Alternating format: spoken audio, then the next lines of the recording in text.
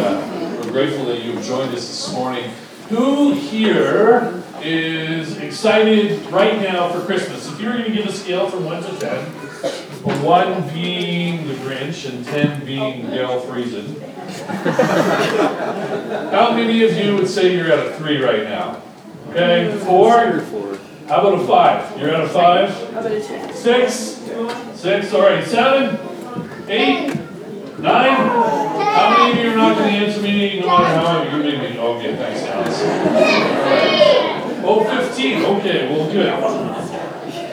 Well, guys, I'm excited about Christmas. I love Christmas time. There are some things about Christmas that I don't like. I don't know if you feel the same way. I'm not a big fan of the universalism of Christmas, where we kind of just make it a holiday about the lights and the fluff. I hate to say I'm not a big fan of that. I'm not a fan of consumerism, but there are things about Christmas that I absolutely love. 2 in particular I'm going to give you. And the first one is that it's the only time of the year the entire church in the entire country, or even maybe the whole world, is singing the same songs. Have you noticed that? Right? If you go to any other church right now, during any course of the year, they'll probably have songs that they love to sing, and they're different from the songs that we love to sing. But at Christmas time, everyone sings what? Oh, come on. Christmas carols, right? And it's a really cool thing that unites us together in that. I love that. I love the aspect of giving to the poor during Christmas time, and that our hearts are generous. And if you remember last week, or you've been here at Manor during the fall, you know that we had just finished our series in the book of Esther, and we ended the series last week talking about the Jewish holiday of Purim. And what Purim is a celebration of salvation. And we kind of ended that sort of series by saying that it's important for Christians to rhythmically and regularly celebrate the fact that we are saved, and that Christmas can be that time of year where we celebrate our salvation, where there's joy, where we work and see the Lord coming, and that's what I'm going to do today. What I'd like to do for the next, what I want to do for the next 4 weeks is I want to talk about Christmas. Is that okay? Yeah. Yes, all right. And what I want to do in particular is I want to give you a vision of Christmas that's worth celebrating. I want to give you 4 reasons from the Bible about why you should work really, really, really hard at joy this year. Okay? And the reason that I'm bringing this up and that sort of thing is because I've kind of found that when we talk about Christmas, it's, what is the song? Oh, it's the, okay, I'm not going to sing it for you. It's the happiest time of the year, it's it's merry and bright, and what I found, quite honestly, is that for a lot of people, that kind of idea about Christmas being a time of joy and a time of celebration falls flat. And I think it falls flat on 2 fronts. Number 1, there's a lot of fluff in the Christmas season, right? Am I nodding? Right? And on top of that, it's also a very stressful time of year. Is there an amen to that? Yeah, that can't be, right? There's the bills, right? It can be super expensive. There's all the busyness associated with Christmas. There's all the parties and in-laws and all the kind of strained relationships. Or it might even be something more serious. It might be something a little bit more like there's a chair at the table that's going to be empty this year. And so all the reasons for being merry and bright and celebrating kind of go away. And so what I want to do this Christmas is I want to give you 4 reasons from the Bible that you should celebrate Christmas and work hard at the spiritual discipline of joy. And to do that, I'm going to do something very unique this Christmas. I am going to tell you about the Christmas story from passages of the Bible that we don't normally talk about at Christmas. So in a couple weeks, we'll talk about a passage from Micah. Maybe next week we'll talk about Philippians 2. But today, I am going to give you the Christmas story from a book in the Bible that would be your last one to expect about Christmas. And I want to give you one reason from it that you should celebrate the Christmas story. So can we do that? Yeah, all right. So if you have your Bibles, I'd love for you to turn to the book of Revelation. Revelation chapter 12 is where we're going to be at this morning. Okay? And if you don't have your Bible, I'd love for you to have your Bible and bring it before you. And as we're doing that, I'm just going to make a quick plug for prayer. So this week, I'd love for you to come out this evening. We're going to have a time of worship and prayer. We're going to pray for each other because we believe that prayer is important. The other thing I want to let you know about is every Tuesday on the church website, there's a link that we post to a Zoom meeting where we pray. And we would love for you to join us in prayer. It's been a real blessing. And I just thought I'd give maybe a minute or two for Dale to come up and share just what it's been like for him coming to the prayer meeting. So everyone say hi to him. Hello. Good morning, everyone. Excuse my croaky voice. Does anyone remember hearing on the radio, and this would be maybe a few years ago, God is still on the throne and prayer changes things? I used to hear that while combining in the evening on CHRB or CKXL, whichever had the gospel programs on. I believe that both things are true and that prayer does change things. Do you feel that you pray enough? I sure don't. And are we seeing answers to our prayer? I have to admit sometimes I do and sometimes I don't. And that's okay. So Pastor Dan had asked me to kind of just put in a plug for our Zoom meeting on Tuesday evenings. And do we always feel like attending, Jake and I? No, to be perfectly honest, that's we don't always feel like it. So then why do we bother? I believe that corporate prayer is important. And why would it be important? So just a few things off the top of my head. It brings us closer together as a body of believers. It gives us a deeper appreciation of each other. It helps us to understand each other better. It's hard to maintain a grudge against someone that you're praying with. And I've heard that the eyes are the window to the soul, but I think that prayer reveals things a lot deeper than that. It reveals your inner self, your motives, and your concerns. And Pete and I appreciate hearing our seniors pray. Believe it or not, there are people older than us. We are seniors ourselves. And some of the things that we pray for routinely is the family of the week, and we just mentioned that. The missionary of the week, we always pray for that.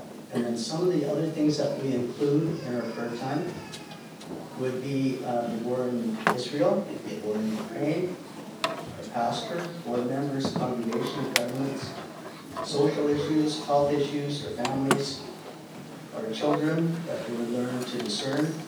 We pray for each other, for our community, salvation of the lost.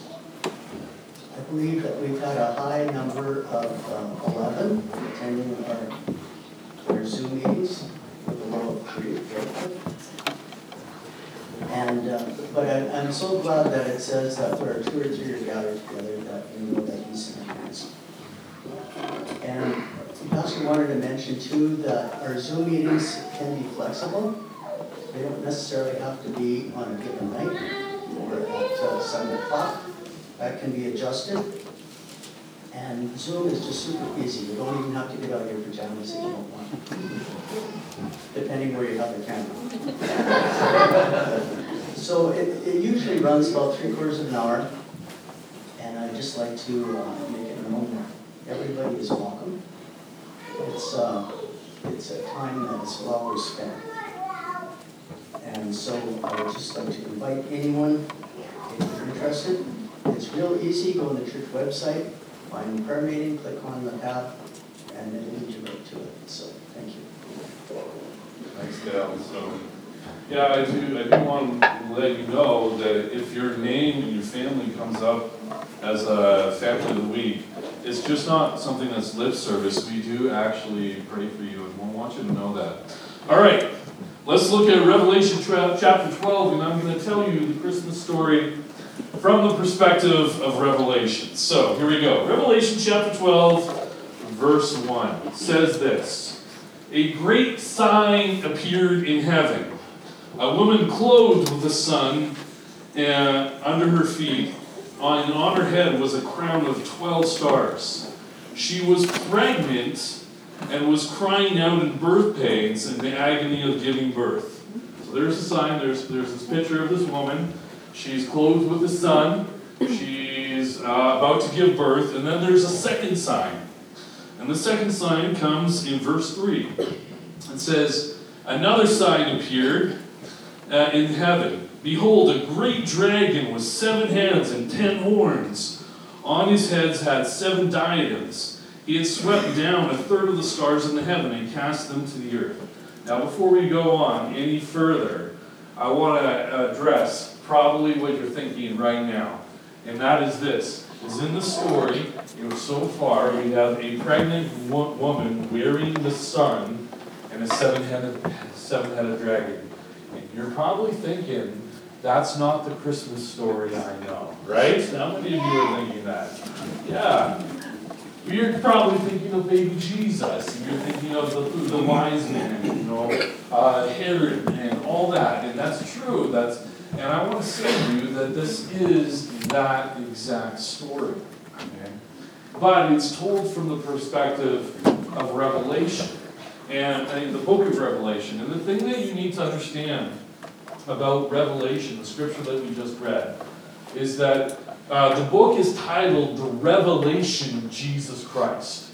And the word that is, the word that we translate revelation, the word root is apocalypse. Okay? Now, I'm just kind of curious. Shout out for me the very first thing when you hear the word apocalypse. Zombies. Zombies? Okay, zombies in church. We'll go right ahead. Anywhere else? Robots. Robots? End of the world kind of thing, right? Usually, when you hear the word apocalypse in the media, it's always connotated with something bad, forest fires, COVID, whatever. It's the apocalypse. But that's actually not the real understanding of the word apocalypse. That's the understanding even in 2023. But when Revelation was written, it had a different meaning. And the word revelation, according to Strong's dictionary, I had to look this up, is that it's, the idea is that there's something hidden that was always there that is now being unveiled. Okay? So it's this idea that the apocalypse means here's something hidden that we are now going to disclose to you. And so what winds up happening throughout the entire book is that it's a disclosure of the hidden things about what is to come in the future in Jesus' second coming, but it's also a disclosure of what has happened in the unseen realms. Christians believe that there is a physical world right here that you and I are part of, right? We live, we breathe, there's and all that kind of thing. But we also believe that there is a spiritual world. Atheists would come together or say there's nothing real except what we can smell and touch and taste and everything like this. Christians, however, believe that there is an unseen realm, heaven and hell, where there's things that we don't see. And so what winds up happening is when you get to Revelation 12, this is why I'm talking about this. What you are reading is you are reading the Christmas story from the perspective of someone that's revealing what is behind the scenes and what is unseen. You're seeing it from the perspective of heaven and hell, down on earth. Right? And so for that reason, what you are reading is very allegorical, it's very figurative, but it is the Christmas story, and specifically the first 5 verses are. But the rest of chapter 12 is how the Christmas story fits into the narrative or the battle between God and good and evil. Okay? So let me go for it. So as we go for it, here's what I said. You and I are reading a vision of Christmas from the unseen spiritual realm. It's an image that's supposed to give us a portrayal of the great spiritual reality which tells us why things on earth are happening the way they are. See, the Christmas story isn't just a physical story of a young woman and a man and baby Jesus being born physically on earth. There's a spiritual component to it, and that's what you're reading. So, because of that, let me help you understand the story a little bit, okay? The woman in the story represents Israel. The dragon represents Satan, and I'll talk about this as we go through verse by verse. The angel Michael represents the head of the angelic host. The offspring of the woman represents Gentiles who come to faith. That's you and me. And the beast represents the Antichrist, or you would say. So let me go through it verse by verse, and then I'm going to pull out something for you. I promise will be practical and helpful to you this Christmas. So here we go. Verse 1. In verse 1 and 2, we learn that Israel produces the person of Jesus Christ. Let me read this for you again. A great sign appeared in heaven, a woman clothed with the sun and moon and on her feet, and on her head a crown of 12 stars. She was pregnant and crying out in birth pains and the agony of giving birth. Now, let me talk about this for a quick second, because your first thought is like, well, if it's the Christmas story, then the woman would represent Mary, right? That's sort of where the thinking goes. But I can tell you with certainty that the woman in this story does not represent Mary. And if you look at it, there's two reasons why. If you go all the way down to verse 17, it says this. Then the dragon became furious with the woman and went off to make war on the west of her offspring. You might say, well, who are her offspring? We know that Jesus had other brothers and sisters, but that's not what it's talking about here. The rest of the offspring are defined. They are defined as those who keep the commandments of God and hold to the testimony of Jesus. And so here what you have is like the offspring represents the Christians, the people that come to faith in Jesus Christ. So then, how do I know for sure that that's defines Israel, not Jesus? And here's what I'm going to say. If you go back all the way to Genesis 37, verses 9 and 11, there's a story in which Joseph has a dream. And in that dream, Israel is resembled by the moon. The moon represented Joseph's mother, and the 11 stars were the sons of Israel that bowed down to Joseph. In the sign, the 12 stars, Joseph is now among the other tribes of Israel. The woman here, most likely, is a reference to Israel and the fact that Israel gives birth to the Messiah. Okay? And that's sort of the whole story of the Old Testament. The old story is that God creates a people for himself, a nation for himself, for the purposes of leading up to the person of Jesus Christ. There's a covenant or a promise that God had made in Abraham. Does anyone know what it is? From you a great nation will come, and all nations of the earth will be blessed. Jesus is the answer to that. So when you read verse 1 and 2, it's telling you that Israel is the one that gives birth and produces Jesus Christ. Then you go to verse 3, and it says this. Another sign appeared in heaven. Behold, a great red dragon with 7 heads and 10 horns. And on his head it said 7 diadems. So they had 7 heads means that this dragon is able to hold power over the nation and give direction to them. And the 7 diadems are to the 7 crowns. So this is speaking about someone who has political power over the world.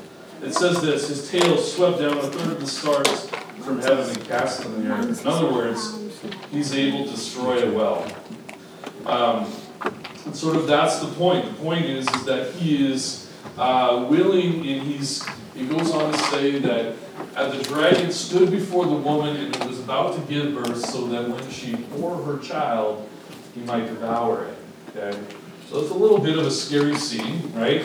This isn't the normal Christmas story. There's a pregnant woman about to give birth, and there's a seven-headed dragon ready to kill whatever comes out of it.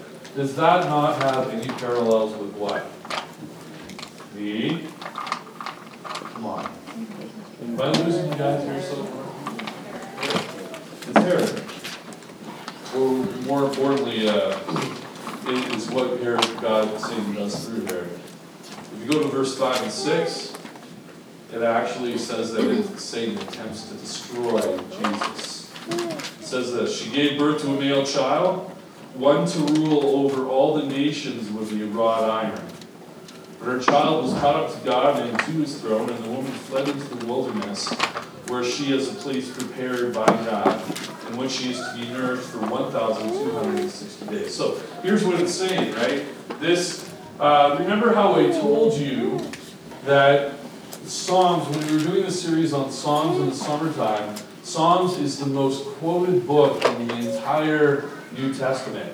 This is a reference to Psalms. So if you look here, it says, she gave birth to a male child, the one who is rule over the nations with a wrought iron. And I'm going to tell you that that person is Jesus. Okay? How do I know that? Because Psalms chapter 2, verse 8 and 9 is what we call a messianic song. It's a song about Jesus, and it says this. Ask of me, and I will make the nations your heritage, and the ends of the earth your possession. You shall break them with a what? Rod of iron. So, when you read the book of Revelation, it's really important that you understand all the Old Testament kind of references. And so what this is a reference to the person of Jesus being born. And as you know in the story, the Christmas story, the child represents the Messiah coming into the world. The dragon is Satan himself, who seeks to destroy the Messiah. And so he said, so what winds up happening is he goes, I'm going to murder him, and at the very moment he's born, I'm going to prevent the gospel from coming into the world. So this is a great spiritual explanation of what is going on behind the Christmas story that you and I know. Now during that time, at the birth of Jesus, the King of the Jews, at this point in time, there was a man named Herod the Great. He was a man that built lots of projects in that day, but he was a cruel and despicable man. And if you know your Christmas story at all, you also know that it was Herod the Great who, after hearing from the wise men that the Christ child had been born, sent out troops into Bethlehem, and he called for them to kill every male 2 years old and younger to make sure that he had wiped out the Messiah, right? So we know that that event actually happened in history. We also know that as a consequence of that, Mary and Joseph, before this even happened, had already got out of town. They had headed towards the Judean wilderness, south of Israel, and continued to travel until they got to Alexandria in Egypt, where they lost themselves in a crowd, where Herod, the king of the Jews, would not be able to find them. Okay? So that, in fact, is the Christmas story. And what winds up happening is verse 7 to 17 tells you about what happens as a result of that. First thing is that Satan is thrown down from his position of accuser. Listen to what the text says. Now war arose in heaven, Michael and his angels fighting against the dragon, that is Satan. And the dragon and his angels fought back, but he was defeated, and there was no longer any place for them in heaven. And the great dragon was thrown down, the ancient serpent, the one who is called the devil and Satan, the deceiver of the whole world. He was thrown down to the earth, and his angels were thrown down with him. And so ultimately, Satan was defeated on the cross of Jesus Christ. Paul makes that point clear in Colossians chapter 2, verse 13. It says, he disarmed the rulers and authorities and put them to open shame by triumphing over them. And so what you have here is you have a story, I think, that is a reference to the cross. That when Jesus died on the cross, he defeated ultimately Satan and his hordes. That is, he subjected them to public shame. And by dying on the cross and securing a people of God for himself, Satan recognized that he lost his authority to hold the entire earth captive under his control. Jesus had entered into Satan's cruel realm and defeated him. And at that point in time, Satan is thrown down from heaven. See, here's the point I'm trying to make. He's thrown down from his position as accuser. There's a great war of heaven that Satan lost. Are you guys tracking with me so far? Am I losing you? Okay. It's very figurative, so I want to make sure I'm doing a good job helping make sure this is clear. In verse 12, it says this: in his anger over the loss, Satan turns his fury towards the planet Earth. It says this: therefore rejoice, O heavens, and you who dwell in them, but woe to you, O earth and sea, for the devil has come down to you in what? Great wrath, because he knows his time is short. See, this is the explanation of what is happening. This is the moment in the story that I believe that we are living in right now. It's when the devil has lost in the power of the cross. Satan has lost a great battle, and in his fury turns his guns on the people of the earth, wanting to decimate the entire planet. And basically say, if I'm going to lose, I'm going to take the people that you love most down with me. Okay? And he actually starts with the nation of Israel, verse 13. And when the dragon saw that he had been thrown down to earth, he pursued the woman who had given birth to the male child. So I need you to stop and think about that for a moment. When the dragon's been defeated by the Messiah, he turns his attention towards the woman. He turns his guns towards Israel. And I mean, if you want a great explanation of the anti-Semitism we see in this day, this story is telling you why. I would just, if you Google it right now, and if you ask Google, right? So Google's the truth of everything, right? There are about 16 million people who identify as having a Jewish heritage that are living on the planet right now. 16 million people. How many people live on the planet right now?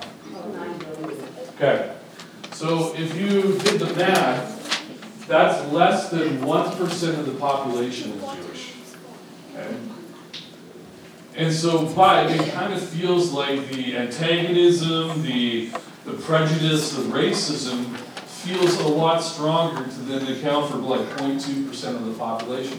Why is that? It's because Satan has turned his hatred and his attention towards Israel, the people of God that have been responsible for giving us Jesus, and he is taking it out on them.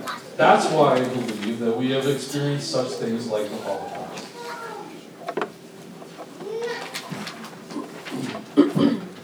And that's why I believe today, too, there is a rise of anti-Semitism. Verse 14 to 16 says this, is that even though Israel, Satan turns his attention to Israel, God will protect the people. But the woman was given 2 wings of a great eagle so that she might fly away from the serpent into the wilderness, to the place where she is nursed for times and half a time.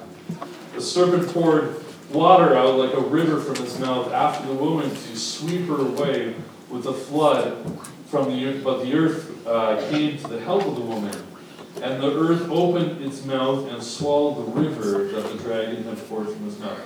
Now there's a lot of theology in that, right? I could do a whole message just on that.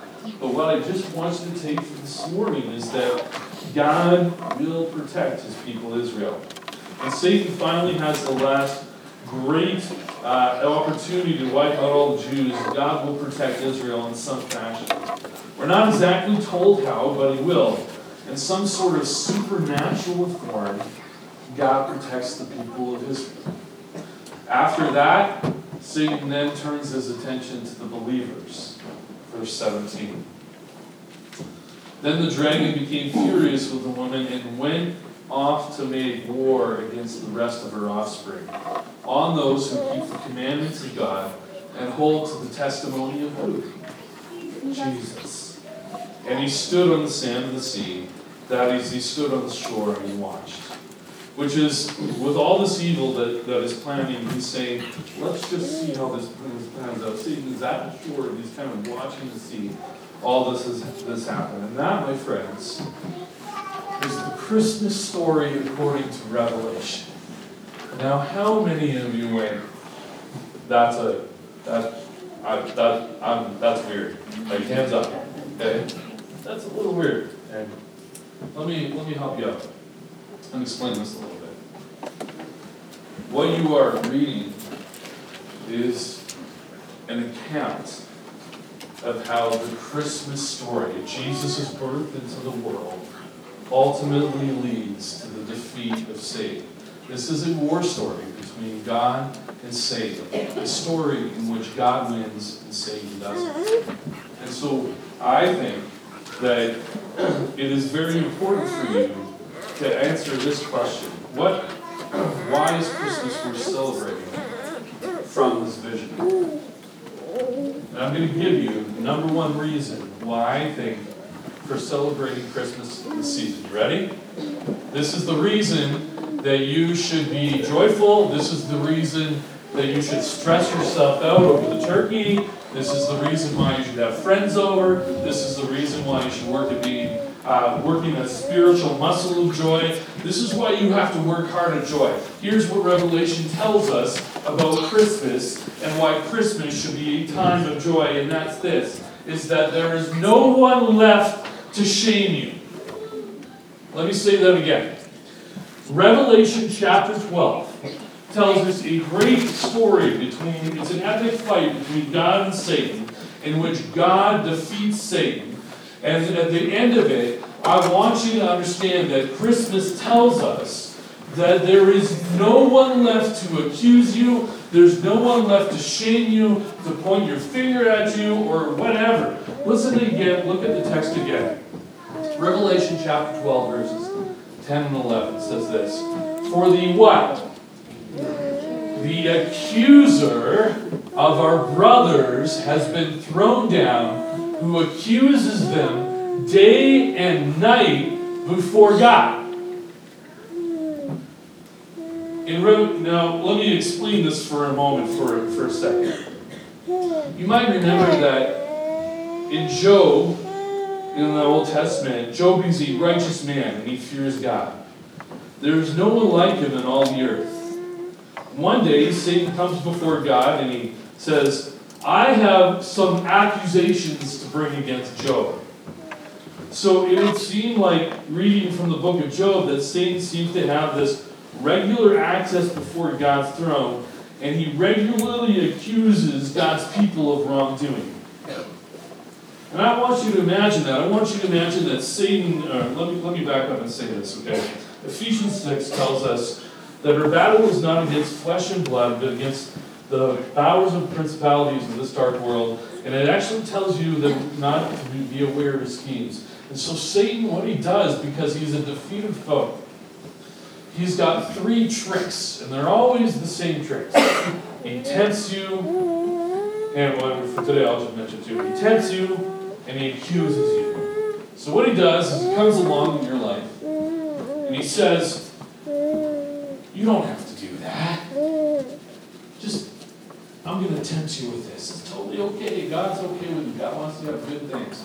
And then you give in to the temptation, and then what winds up happening is that he comes around and he said, what kind of Christian are you that you would do that? You must not love God. You're pitiful. You're nothing. Why would God even love you? The Bible calls Satan the accuser of the brethren.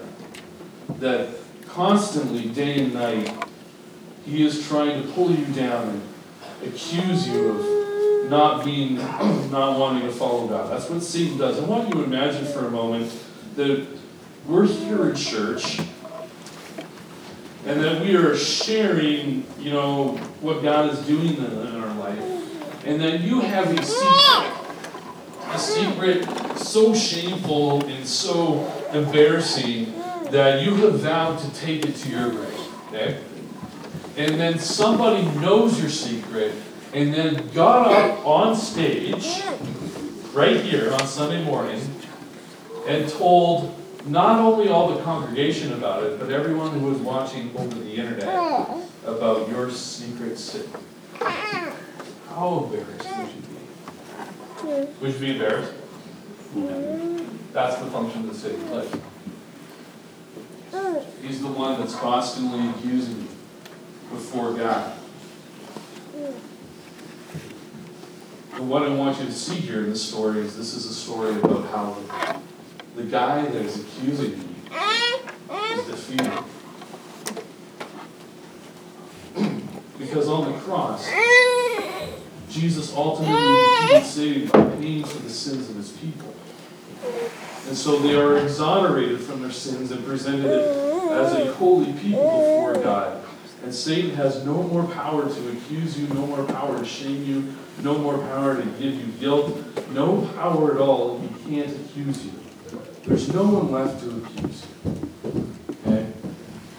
There's no, what does Romans 8 say?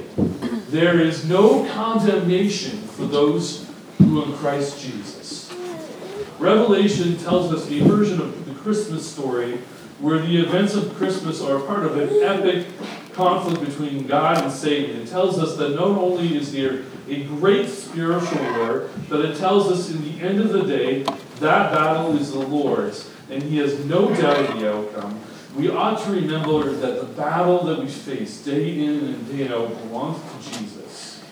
And we ought to remember that no matter how evil things may seem, Satan does not present himself as an equal force to God. Because the battle is the Lord's. There is no one to condemn you anymore.